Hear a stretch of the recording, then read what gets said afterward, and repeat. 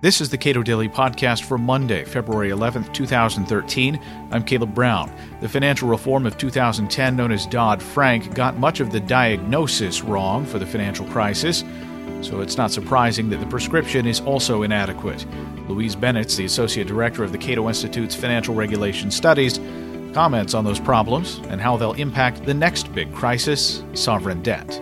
You see a lot, or we've seen a lot recently in the press about too big to fail, and specifically, there's sort of a debate going on about whether we've solved this problem of too big to fail, and there's one school of thought, the Tom Honigs of the world, who argue that we haven't, that Dodd-Frank has done nothing to address the problem of too big to fail, that individual institutions are too large, that they need to be broken up and made smaller, and that will make deal with the systemic risk problems that we face. There's another school of thought that says, no, you can have these large institutions so long as you monitor them closely.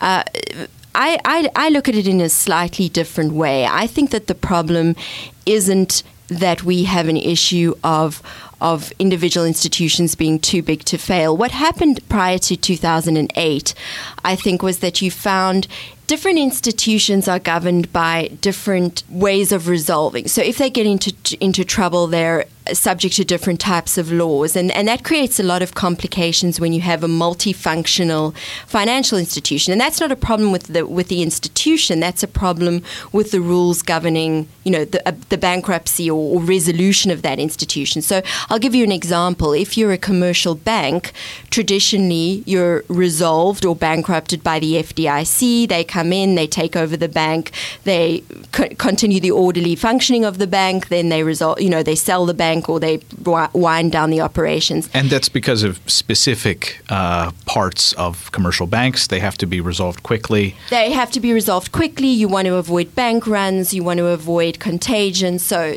they deal with that. If you are a broker-dealer, you go into a proceeding called SIPC.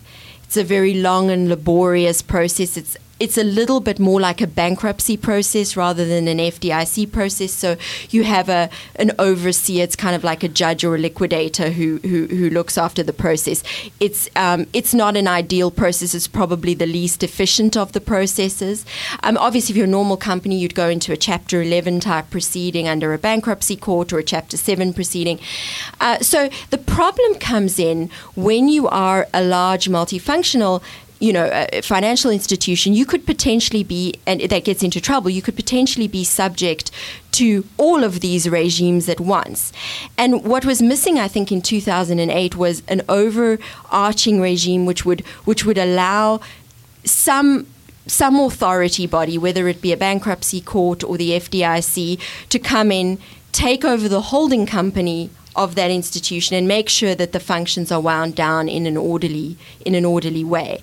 I don't think that Dodd-Frank fully addresses that. It has provisions for this orderly liquidation authority. That entity that they've created has a number of problems. They can be addressed, but there are problems still with it. And that's been highlighted by a number of scholars and people. But nonetheless, that is the way that you address what I call operational systemic risk. So that's if for example, a lot of these large commercial banks, they're responsible for credit card functions. So if they collapse, you need to be able to continue to use your Visa and MasterCard even if you're not using the bank functions. They're responsible for custodian functions. Those are all systemic functions. We obviously want them to continue in an orderly way until such time as the institution can be wound down, without exposing the taxpayers to risk, and that can be done. Provided you have the structure in place.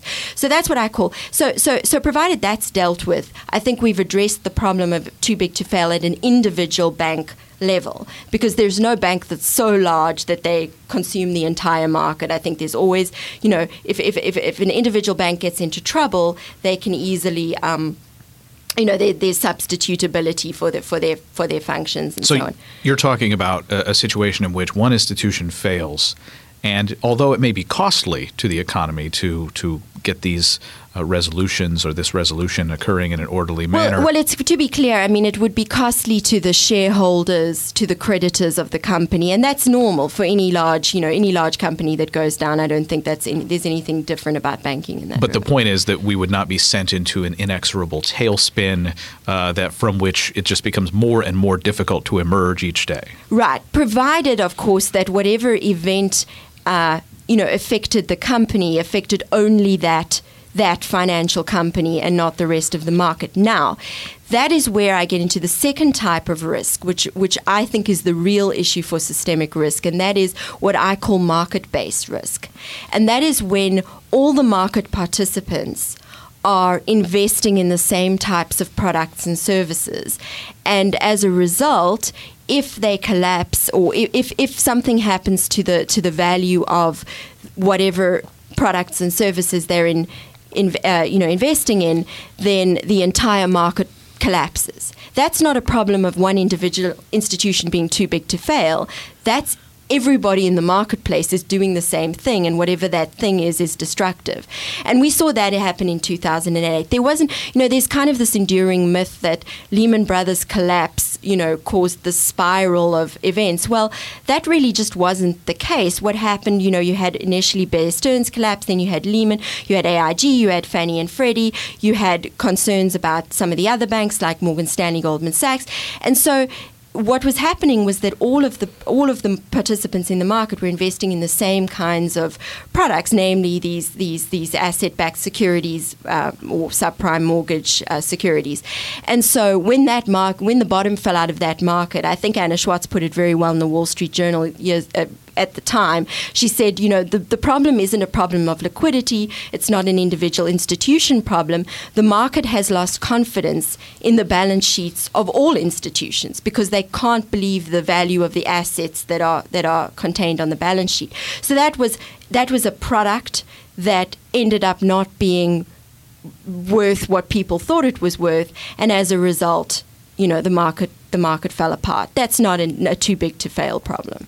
How did Dodd-Frank make any attempt to separate those two problems? There's some attempt in Dodd-Frank to kind of control specific markets. They have a new focus on derivative type regulation. My concern with Dodd-Frank is that I think it ignores the underlying problem of individual participants in the market will potentially make mistakes in how they value assets, how they view risk. They are unlikely to all make exactly the same mistakes unless there is some institutional reason for doing so. So we saw prior to 2008, there were huge incentives. There were all these market distortions created by Fannie and Freddie. There were huge incentives for companies to invest in these subprime mortgages, to not look at the underlying value, to not look carefully at what they were in fact buying, because there was this implicit government guarantee, and there were also people just didn't believe that the market would turn down because it was being driven by a very strong regulatory push. And I think if you focus on systemic risk and you look at how are companies all being encouraged, or banks or financial companies all being encouraged to hold the same kinds of assets, the same kinds of capital, the same kinds of industries.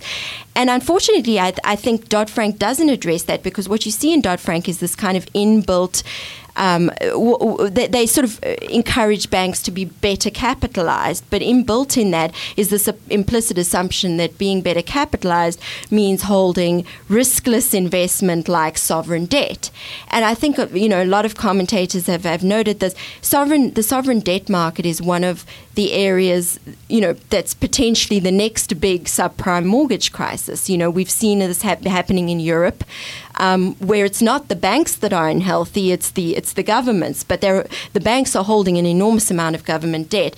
And so when you rate government or sovereign debt as being a riskless security, you're encouraging banks to shore up their capital by holding sovereign bonds, and the entire structure is set up to push funds in that direction. And so that is a huge creation of systemic risk. And I don't think Dodd-Frank addresses something like that at all. In fact, I think it encourages it.